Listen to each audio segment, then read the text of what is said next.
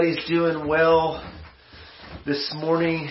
What a pleasant surprise this morning to see that beautiful snow out there as we woke up and looked out and just saw the roads covered with snow and ice. I'm glad that we decided to cancel our in-person service this morning for the sake of safety for you all. I apologize for the technical difficulties that we're having getting our Facebook Live set up, but we're not going to have any singing during this time, but we are going to jump into the Word and continue our series on the Gospel of Mark, Jesus, the Servant King.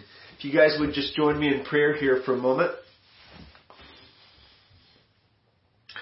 Father, we thank you for this day. We thank you for this opportunity that we have to draw close to you. And as we open up your word here and now, would you meet your people?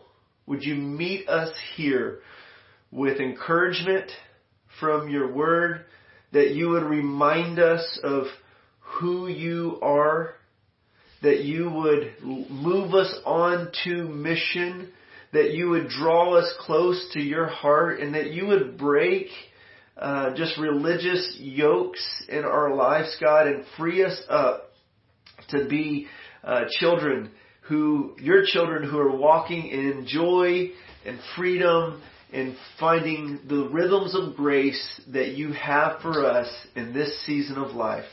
In Christ's name we pray. Amen. All right. Well, good morning. We're going to open up to Mark chapter 2. You have your Bibles there. Last week we looked at Jesus being willing and able to heal, willing and able to forgive sins. Jesus displayed his authority as the Son of Man and the Son of God, not only by healing a leper and healing a paralytic, but he displayed his authority in forgiving sins. And when he called the paralytic to rise up and take up his bed and walk, he displayed the authority that he has as the Son of Man and the Son of God to forgive sins. And we talked about how Jesus wants to not only meet those physical needs we have, but meet our deepest need that we have, namely forgiveness of sins, forgiveness of our sin, and restored relationship with God. Jesus' ministry, his kingdom ministry, impacts the whole person, not just the physical and not just the spiritual, but both. And the emotional and the relational, the salvation and the kingdom work of Jesus in the life of an individual changes a person, changes the trajectory of their lives. And what we're seeing in the book of Mark is we're seeing lives that are being changed by the gospel of the kingdom, by Jesus showing up with good news and displaying the power and the authority of the good news of the kingdom. So today we're going to look at Jesus facing some opposition. I've titled this message, Jesus, our physician, bridegroom, and rest. So if you have your Bibles, go ahead and turn to Mark chapter 2, verse 13. And I have it up on the screen here. And it says, he went out again beside the sea, and all the crowd was coming to him, and he was teaching them. And as he passed by, he saw Levi, the son of Alphaeus, sitting at the tax booth. And he said to him, follow me. And he rose and followed him. And as he reclined at the table in his house, many tax collectors and sinners were reclining with Jesus and his disciples. And there were many who followed him.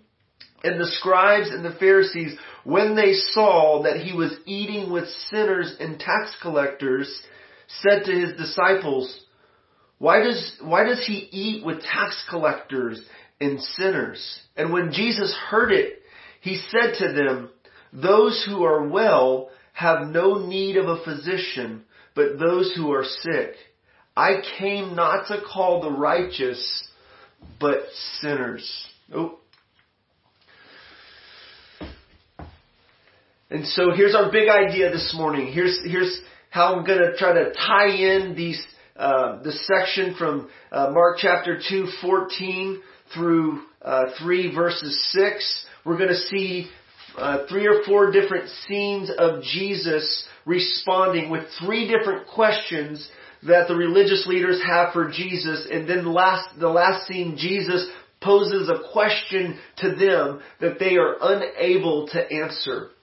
Our big idea this morning is that the kingdom culture of grace, joy, and mercy that Jesus established among His followers provoked ridicule from the religious community. I hope you got a chance to watch the short video we posted from the Chosen series of this specific instance where Jesus called Matthew the tax collector, or Levi the tax collector, to come follow Him. But the first thing I just want to highlight here is just the reality of Matthew's status, or Levi's status. The other Gospels refer to Levi as Matthew. And he was a tax collector. And tax collectors were despised for their moral corruption. They were known for collecting more taxes than they ought, and they lived in abundance at the expense of their own people and in support of the Roman Empire. So the Jewish people looked down upon tax collectors because of the work that they did. They were seen as compromisers. William Lane in his commentary said that when a Jew entered the customs service, he was regarded as an outcast from society. He was disqualified as a judge or a witness in court session and was excommunicated from the synagogue. In the eyes of the community, his disgrace extended to his family. And so here we see Matthew, or Levi, and his name, the name Matthew means gift of God. And some think that, like Jesus gave Simon the name Peter and affirmed destiny and identity and calling in him and giving him that name, some think that may have happened here with Matthew as well. Nevertheless, we see Levi and Matthew as the same person in the Gospels, this tax collector that Jesus calls to come join His posse. And I like in the Chosen series how when Jesus calls him, how Peter kind of has a rub there and is like, hey, do you know who this guy is? And Jesus is cool with it. So here my first point is this, is that Jesus is the great physician who calls sin-sick sinners to Himself. Jesus is the great physician who calls sin-sick sinners to Himself. Matthew is a prime example of that. Here's this guy on the outcast. Here's this guy that was compromised, that was corrupted, that had gone after the worldly goods at the expense of his own people. And Jesus says, hey, come follow me, Matthew. And then they're eating together. Okay, they're having this dinner party. Okay, and when the religious leaders see it, they ask the first question here in verse 16. They ask, why does He eat with tax collectors and sinners? Okay, why does He eat with tax collectors and sinners? Now you got to keep in mind here that the Pharisees were super conservative. They were, their focus was to be set apart and observe the law of God. Okay? And so think about verses like maybe Psalm 1 where it says, blessed is the man who walks not in the path of the ungodly, nor stands in the way of the sinners, or sits in the seat of the scornful. The Pharisees, from the Old Testament, they had this mentality that you stay away from the ungodly people, right? And even Proverbs tells us, that wise company or foolish company can lead to destruction. It can be damaging. And so you can see kind of some of the biblical reasoning of why they might struggle with this godly rabbi associating with sinners, with tax collectors and sinners. They were concerned about being corrupted by the presence of unclean sinners. Now what we see with Jesus, what we've already seen with Jesus, like in chapter 1, when Jesus gets close to a leper and he comes in contact with a leper who's ceremonially unclean, Jesus doesn't become unclean. The leper becomes healed and he's restored to fellowship. He's restored and made clean. And so Jesus isn't defiled by the presence of sickness or sinners, sin-sick sinners. Jesus isn't drawn into compromise by the presence of ungodly sinners. Actually, those who are around Jesus get impacted and changed. Especially those who recognize, particularly those who recognize their need for Him.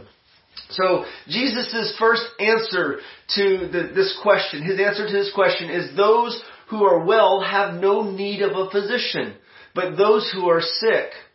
I came not to call the righteous, but sinners. Now Jesus uses the analogy of a doctor here. Okay, and He is our healer. He is our great physician. He is the one who has the cure to our deepest, darkest problem, sin. Our sin problem, right? And so it's fitting for a doctor to work with sick people, to work with those who are not well. Okay, that makes a lot of sense, okay? For doctors to work with those who are sick. That's their job, right? And Jesus says, I came not to call the righteous, but sinners. Now surely this rubbed the Pharisees when He said this. I came not to call the righteous, but sinners. Now let me ask you this. Who are sinners in the first place? According to the Bible, we have all been diagnosed with this condition of sin. Romans 3. We're all sinners. Now the Pharisees, they struggled to see themselves in this category. In Luke chapter 18, they were described as those who trusted in themselves that they were righteous. And Jesus challenged the self-righteous religious person of His day with moments like this. With Him associating with tax collectors and sinners, with Him eating with tax collectors and sinners, and it provoked them. Now notice, particularly in the call of Jesus, notice how the call of Jesus in Levi or Matthew's life was powerful. Okay? Something was happening there in Levi's heart, in Matthew's heart, when Jesus called him. Okay, he called him from his tax booth and he said, come follow me. He called him by name. It was personal. Levi, son of Alphaeus, follow me. Okay, so we have this personal, powerful call of Jesus. And He responds. The call of Jesus is so powerful in the life of a follower that Levi is willing to leave his life of luxury with all the worldly goods and status that he has and the security that he has as a tax collector. He's willing to give it up and just go follow Jesus immediately. Okay? Now I'm reminded, as we think about this, I'm reminded of Jesus' words in John chapter 6, verse 44. He said that no one can come to me unless the Father draws him. No one can come to me unless the Father draws him. And so those who responded to Jesus' call to come follow Him were being drawn by the Father. Okay? And this points to the reality that Jesus' call is based on grace. Okay? It's not based on our merit. It's not based on our worthiness. It's not based on what we've done or who we are. It's based on His grace. I love that Jesus chooses the lowest in society. The weak things of the world, the base things of the world, the foolish things of the world to confound the wise, the weak things of the world to confound the strong. And so we see also that Jesus' call was provoking to the religious. It irked the religious leaders that Jesus would call and associate himself with people like Matthew, sin-sick sinners. Okay? And so we see that in the life of Matthew. So let's go on here. And actually, let me read this quote before we go on. This is from William Lane. And it says, the specific reference in verse 17 to Jesus' call of sinners to the kingdom suggests that the basis of table fellowship was messianic forgiveness, and the meal itself was an anticipation of the messianic banquet. Okay? So Jesus was calling people, the lowly, the tax collectors and sinners, to come feast with them, come dine with him. And he was inviting them into the kingdom of God, to be a part of the kingdom of God. Now, the Pharisees and the religious community, those who didn't see themselves as sinners and didn't see themselves as sick, aren't going to call upon the physician for healing. They're not going to call for help because they don't see their need for it. But those who recognize their need for that will do so. J.C. Ryle says this. He says, to feel our sins and know our sickness is the beginning of real Christianity. To be aware of our corruption and abhor our own transgressions is the first symptom of spiritual health. Happy indeed are those who have found their soul's disease. Let them know that Christ is the very physician they require, and let them consult him without delay. Amen? Also notice in this Jesus' missional approach. Okay, Jesus came, he was sent into the world to save sinners. Okay, he came to redeem sinners and rescue sinners, and this involved him being in close proximity of sinners, of unclean, broken, messy people. Okay, and he calls his followers to live the same kind of missional lives. He says in John chapter 17, he prayed. He said, verse 15, he said, I do not ask that you take them out of the world, but that you keep them from the evil one. They are not of the world, just as I am not of the world. Sanctify them in your truth. Your word is truth. As you sent me into the world, so I have sent them into the world.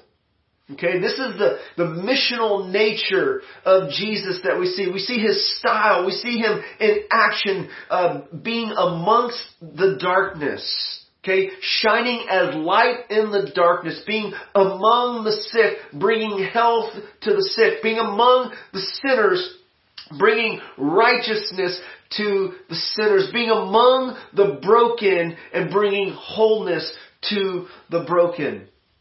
Now I want to ask you, saints, how many non-Christian friends do you have and that you hang out with and that you interact with regularly?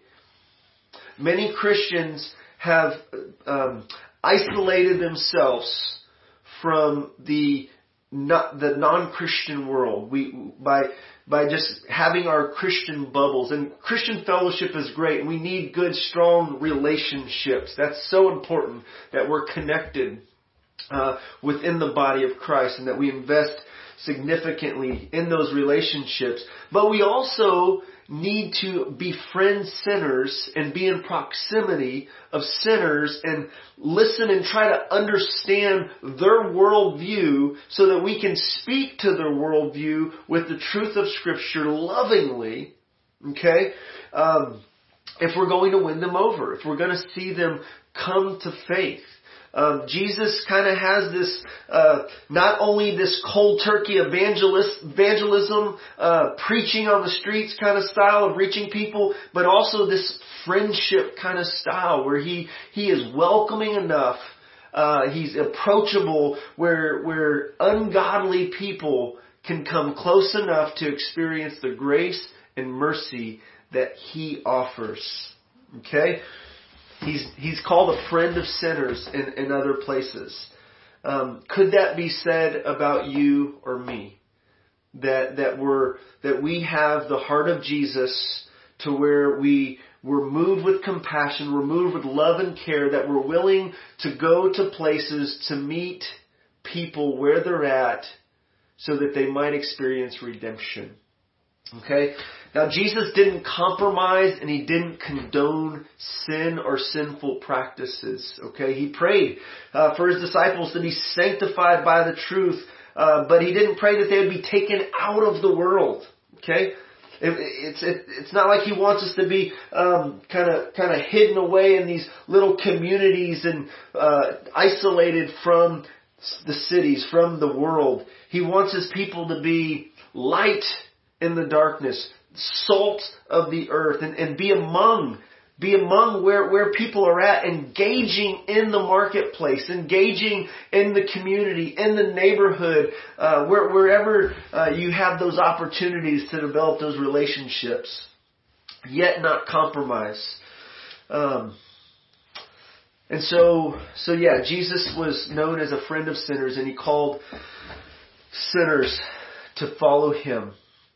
Okay, the next thing here, and actually let me just say this about the Pharisees too. The term Pharisee, it means separated ones. Okay, they were focused on being consecrated from the corrupted world, and that's a good thing, not to be corrupted by the world. Okay, by sin, by ungodliness.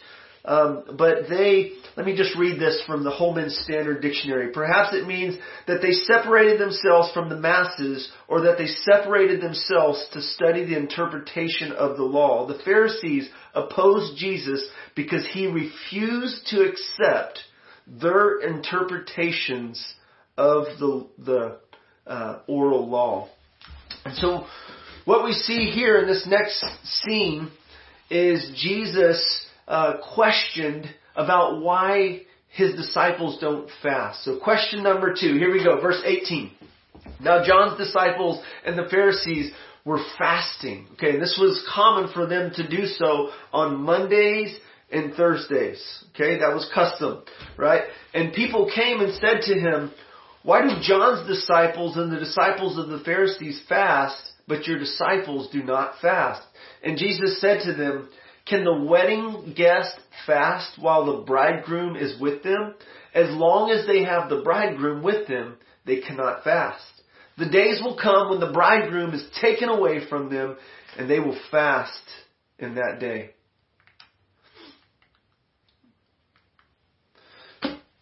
No one sews a piece of unshrunk cloth on the old garment. If he does, the patch tears away from it, the new from the old, and a worse tear is made. And the one who puts new wine into old wineskins, if he does, the wine will burst the skins, and the wine is destroyed. And so are the skins. But new wine is for fresh wineskins. Okay, so question number 2 that the religious leaders bring to Jesus is, why do John's disciples and the disciples of the Pharisees fast, but your disciples do not fast? Okay? And along with that answer is my second point. This is where I get my second point. And the answer is, can the wedding guest fast while the bridegroom is with them? As long as they're with them, they cannot fast. Okay?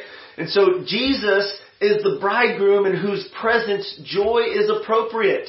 It's appropriate to celebrate and rejoice and have joy when you have the bridegroom with you. Okay? The Bible describes the church as the bride. And the Bible describes Jesus as the bridegroom. Okay, now guys, I know you got to get used to this analogy, but we just have to deal with it, right? So this speaks to the relationship particularly that analogy of the bridegroom and the bride speaks to the relationship, the intimate relationship between Christ and His church, which Paul describes as a mystery and how it's connected with marriage. Okay. And so Jesus responds to this question, pointing to the analogy of a bridegroom. Okay, when you're with the bridegroom, there's feasting, there's fat, there's in celebration.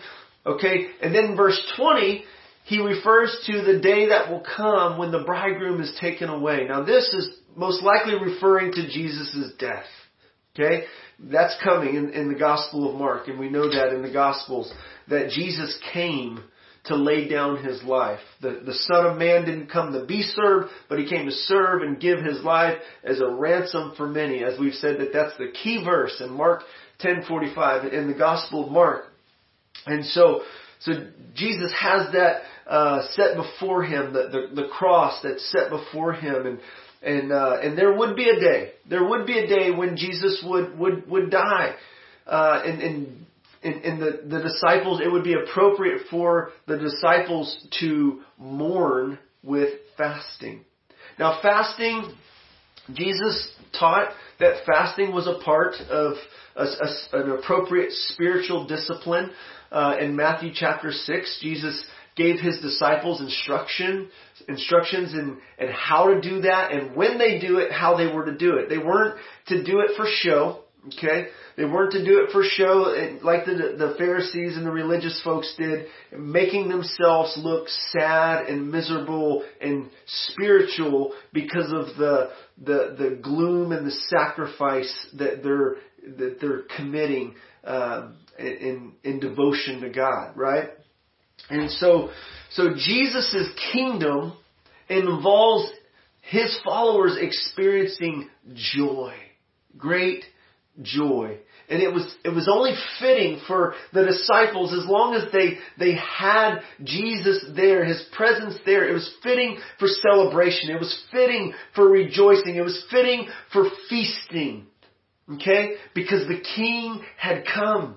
Okay? And the kingdom had come.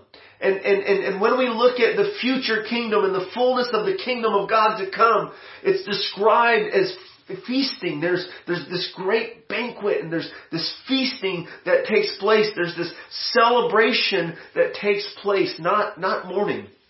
Okay? And so we see that Jesus is the bridegroom in whose presence joy is appropriate. Let me just share with you guys a quote from two other analogies Jesus uses. He uses one, no one sews a piece of unshrunk cloth on an old garment. If he does, the patch tears from it, and the new one from the old in a worse tear is made. So the analogy of an old cloth and a new cloth to describe the old way of Judaism, okay, and the customs of the religious leaders, and Jesus' new way of the kingdom, this new kingdom culture that Jesus was establishing. Okay, and then he uses the analogy of new wine with old wineskins. In verse 22, he says, no one puts new wine into old wineskins. If he does, the wine will burst the skins, and the wine is destroyed, and so are the skins. But new wine is for fresh wineskins. Okay? Now let me share this quote here from Kent Hughes here that I think is excellent here. When Christ fills the wineskins of our lives, the swelling life within stretches us to new limits. The inner pressure expels unneeded things and fills every aspect of life. Those who have not yet had Christ take up residence in their life can scarcely imagine how fully they will be filled, and how every aspect of their humanity, from their intellect to their emotions, will be changed. So dynamic is the new life that the old wineskins of previous religious structures must give away. Practically speaking, our old selves, our previous experiences, our present level of growth, our intellectual formation, our cherished customs, our prejudices, the familiar, the comfortable, apart from Christ, tend to be old wineskins. Okay? I think this is a helpful quote here in applying what Jesus is talking about. And it's fitting for you and I who know the grace of Jesus, who've experienced the call of Jesus, the forgiveness of Jesus, the freedom of Jesus. It's fitting for us to live our lives joyfully, not hindered by a yoke of legalism, not hindered by traditions of men, not hindered by cultural pressures that are put upon us. Jesus calls his followers to walk in freedom. Where the Spirit of the Lord is, there is freedom. Okay? And so Jesus uses these two analogies, the bridegroom, the old cloth and the new cloth, the new wine and the old wineskin, to point to this kingdom culture, the kingdom of God that is being brought into the world and is here now among us. Okay, the next section here, verse 23, where it says, on Sabbath he was going through the grain fields, and as they made their way, his disciples began to pluck heads of grain. And the Pharisees were saying to him, "Look, why are they doing what is not lawful on the Sabbath?" And he said to them, "Have you never read what David did when he was in need and was hungry, and he and those who were with him? Now he entered the house of God in the time of Abiathar, the high priest, and he ate the bread of the presence, which is not lawful for any but the priest to eat, and also gave it to those who were with him. And he said to them, the Sabbath was made for man, not the man for Sabbath. For the Son of Man is Lord even of the Sabbath." Okay? And so the next question here is, why are you doing what is not lawful on the Sabbath? Okay? So according to the Pharisees' interpretation of the law, what Jesus was doing was breaking the law. Okay? And his response was, it's actually twofold. He pointed back to David's example when David took holy bread from the priest, and then he gave it to those who were with him. But then Jesus pointed to this even greater reality, namely that he's Lord of the Sabbath. Okay? And God's original design for the Sabbath day is not to be an end of itself. It's not for humanity. We're not created solely to observe the Sabbath day. The Sabbath day was designed to do good and be something that would be a healthy rhythm of life for humanity. Jesus said the Sabbath was made for man, not man for the Sabbath. So the Son of Man is Lord even of the Sabbath. Okay? Now, Jesus is using some strong language here. The Pharisees, he's already said back in chapter 2, he already forgave somebody's sins. Okay, the paralytic, he says, your sins are forgiven. And it irks the Pharisees because they knew that only God can forgive sins, because sins are ultimately against him. And so he has to forgive those offenses. Right? And here, Jesus is also pointing to his deity as the Son of Man who's Lord even over the Sabbath. Okay? And he is our rest. He is our Sabbath. In Matthew, he tells us, "Come to me, all you who are weary, and I will give you rest for your souls." Okay? Now, Jesus' way of doing life, his kingdom culture that he brought, continually provoked and aggravated the religious leaders who, according to their customs and traditions of men, had set up these systems that actually came in conflict with the law of love. Their systems came in conflict with the very heart and intention of God's law. Okay? And it was doing harm to people. It was weighty and burdensome on people. They were putting heavy yokes on people. And it rubbed them that Jesus was giving grace, giving freedom, and joyfully living before them while they were mourning and miserable, trying to keep up with all their interpretations of the law. And so question number 3, why are you doing what is not lawful on the Sabbath? And Jesus gives us just a powerful answer here, that He's Lord of the Sabbath. And then we got this last scene where Jesus asked these guys a question. Verse 1 in chapter 3. And again, He entered the synagogue, and a man was there with a withered hand, and they watched Jesus to see whether He would heal them on the Sabbath. Okay? So they might accuse Him. And He said to the man with the withered hand, "Come here." And He said to them, "Is it lawful on the Sabbath to do good or to do harm? To save life or to kill?" Now Jesus turns the table. Okay, the religious leaders have asked Jesus 3 questions, and Jesus wisely and skillfully responds with biblical, scripture, solid answers, which they couldn't refute. Okay, and here Jesus is put kind of in a tough position. Okay, and he, has the man with the withered hand come over and he asked the question, is it lawful on the Sabbath to do good or to do harm? And notice their response. They were silent. They didn't have an answer to Jesus' question. Is it lawful on the Sabbath to do good or to do harm? To save life or to kill it?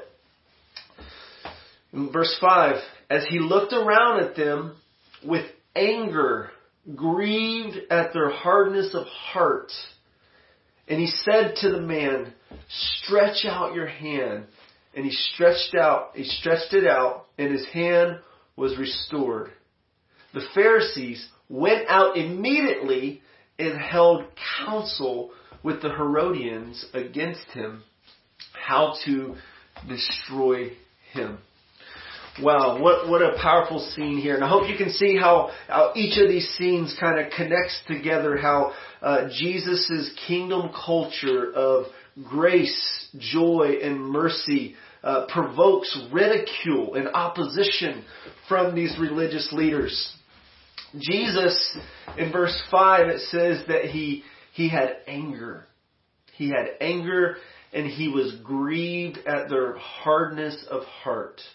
Okay, it bothered Jesus, and this was a pure anger, a holy anger, and it was mixed with grief. He was sad because of how hard-hearted and insensitive these religious guys had become. They had become so focused on the ritual, so focused on their interpretation of the law, so focused on their traditions. Okay, and here they seemed to be so concerned about the Sabbath day being kept. And there's this man with this withered hand there, and they don't like that Jesus is going to heal them, and that He does heal the man with the withered hand. Okay, and so Jesus is rightfully grieved by their hardness of heart. They had become callous.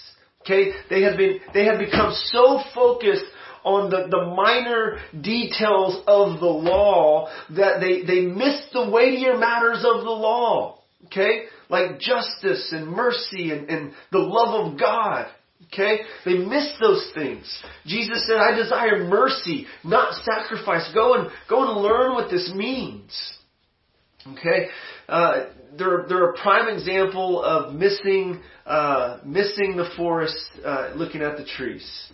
Okay, they're blinded to they're hardened and blinded and insensitive to the weak, the broken, the hurting around them. So Jesus just shows up here. He asks this question that they can't answer. He silences them. And then he displays his authority. Okay? The one who's Lord of the Sabbath.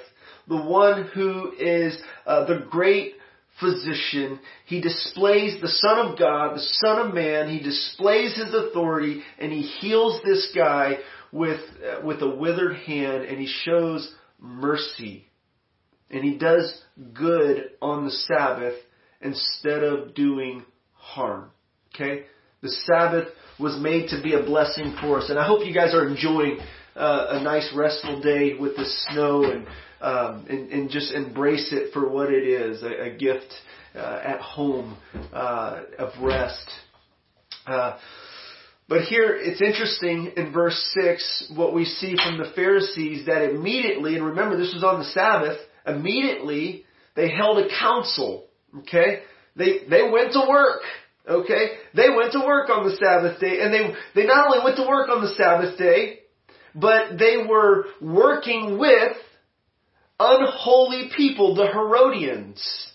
And they were not only working with unholy people on the Sabbath day, but they were working to destroy Jesus, to take a life instead of give life and help life flourish. And so here we see the hypocrisy of these religious leaders come to a head, come to a point where they're actually compromising by teaming up with the Herodians. Now, the Pharisees were not friends with the Herodians. The Herodians were a group of political leaders who were compromised, who had. Well, they were a group of political leaders, just who were ungodly, and they teamed up together. So you have the Pharisees and the Herodians teamed up together in this unholy allegiance to destroy the holy Son of God, to put a stop to the Messiah and the good work that he was doing in the world. And so let me just close in a couple, just 2 points in application. I want to be mindful of y'all's time here. So 2 things. One is practice hospitality with unbelievers with the aim of showing them love and speaking the truth of the gospel to them. Okay, practice hospitality. I think hospitality is an effective way for you and I to engage in evangelistic ministry, especially in our day. Okay, inviting non-Christians over for dinner. There's been very effective outreaches like the Alpha Course or Explore God and Explore Christianity and different courses like that kind of take this approach where you invite non-Christian friends over and you just give space to have conversations about God and life and the worldview and struggles and so as Christians, we should be the most hospitable people because Jesus was hospitable. He welcomed people with all their brokenness, with all their baggage. He didn't let it scare him away. And he didn't let it defile or cause him to compromise and indulge in sin. His influence upon the sinner and the tax collector was greater and transformative in their lives. And he's called us to be salt and light in the world as well. Okay? And so let's be like Jesus in that way and showing hospitality and showing love and speaking the truth of the gospel when we're in those situations, calling people to change, calling people to change their mind, calling people to change their direction. Jesus called for that. He demanded that. We looked at that in the very first message from this Gospel of Mark series. Jesus went about preaching the good news of the kingdom, saying, repent and believe the gospel of the kingdom. Change your mind, change your direction, and believe the gospel of the kingdom. Okay? Now, I think it's interesting how Jesus' ministry he had the most opposition from the religious community. Okay? And I think if we're going to live on mission like Jesus did, if we're going to live missional lives where we're engaged in seeking to reach the lost with the gospel of Jesus Christ, I think there's going to be times where it rubs the religious community just like it did in Jesus' day. Okay? So avoid letting traditions and religious convictions lead to neglecting the law of love. Okay? Avoid letting your traditions or religious convictions lead to neglecting the law of love. Okay? When the law of love and ritual and tradition and secondary convictions come in conflict, they must give way to the law of love. Okay? Because if we're really going to carry out the spirit and the heart of the law, Jesus said it's fulfilled in these two commandments, that you love the Lord your God with all your heart, soul, mind, and strength, and that you love your neighbor as yourself. Okay? And Jesus lived this out perfectly before us. He lived a sinless life. He only did what pleased the Father. And oftentimes that involved him displeasing the religious community. Okay? It often involved him displeasing those who were self-righteous and legalistic. Okay? If you're watching here today and you're not a Christian, I just want to call you to consider who Jesus is, as Mark describes him as the Son of God, the Son of Man, the one who came to serve people just like you and give his life as a ransom for people just like you.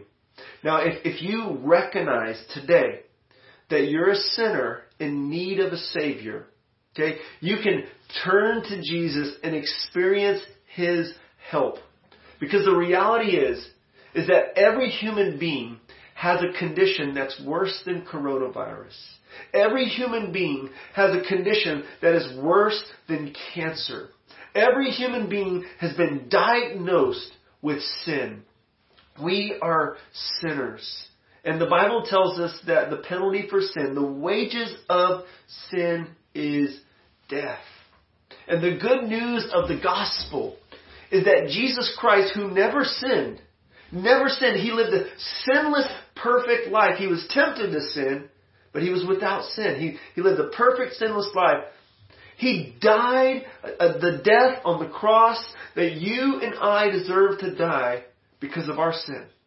He didn't deserve to suffer and die the way that he did, and yet he went to the cross and he went to the grave for 3 days, and on the third day he was resurrected from the dead. And he is alive, and he lives, and he reigns forevermore, and he offers you forgiveness. He offers you freedom from the chains that have bound you. He offers you friendship with him. He's called a friend of sinners. He came to save sinners. So if you can see yourself in that category, as the Bible puts all of humanity in that category, if you can first see yourself as a sinner in need of a Savior and recognize that your good is not good enough to get you to heaven. Your good is not good enough to earn favor and acceptance with God. The Bible tells us that all of our righteousness is as filthy rags. Okay? All of our righteousness is as filthy rags.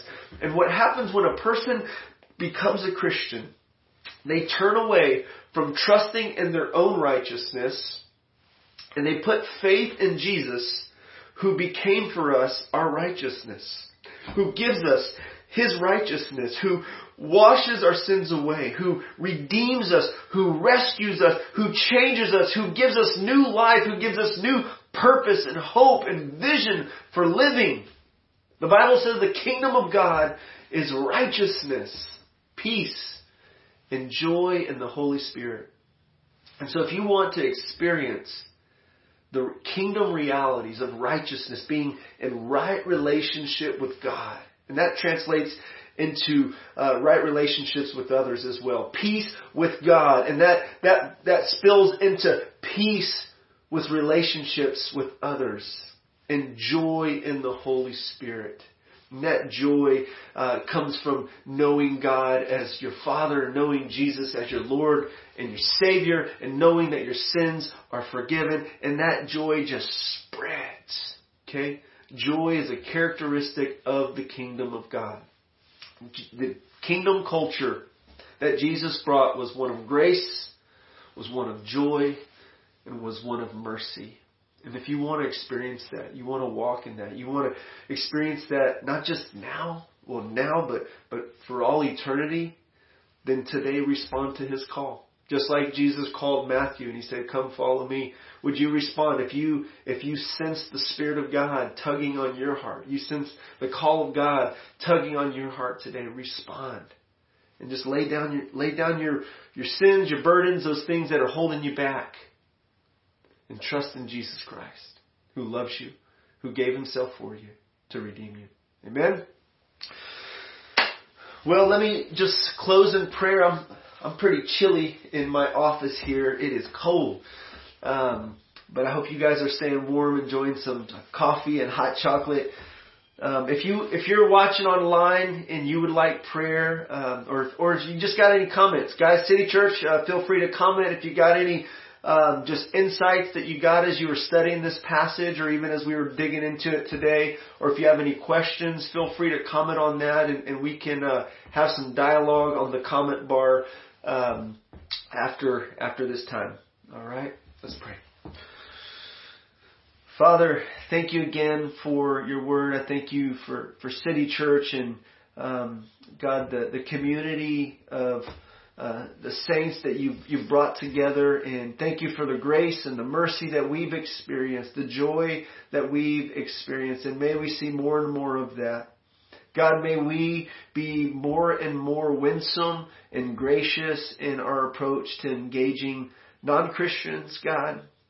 May we see many, God, who are living in misery, in despair, in meaninglessness, who don't know you.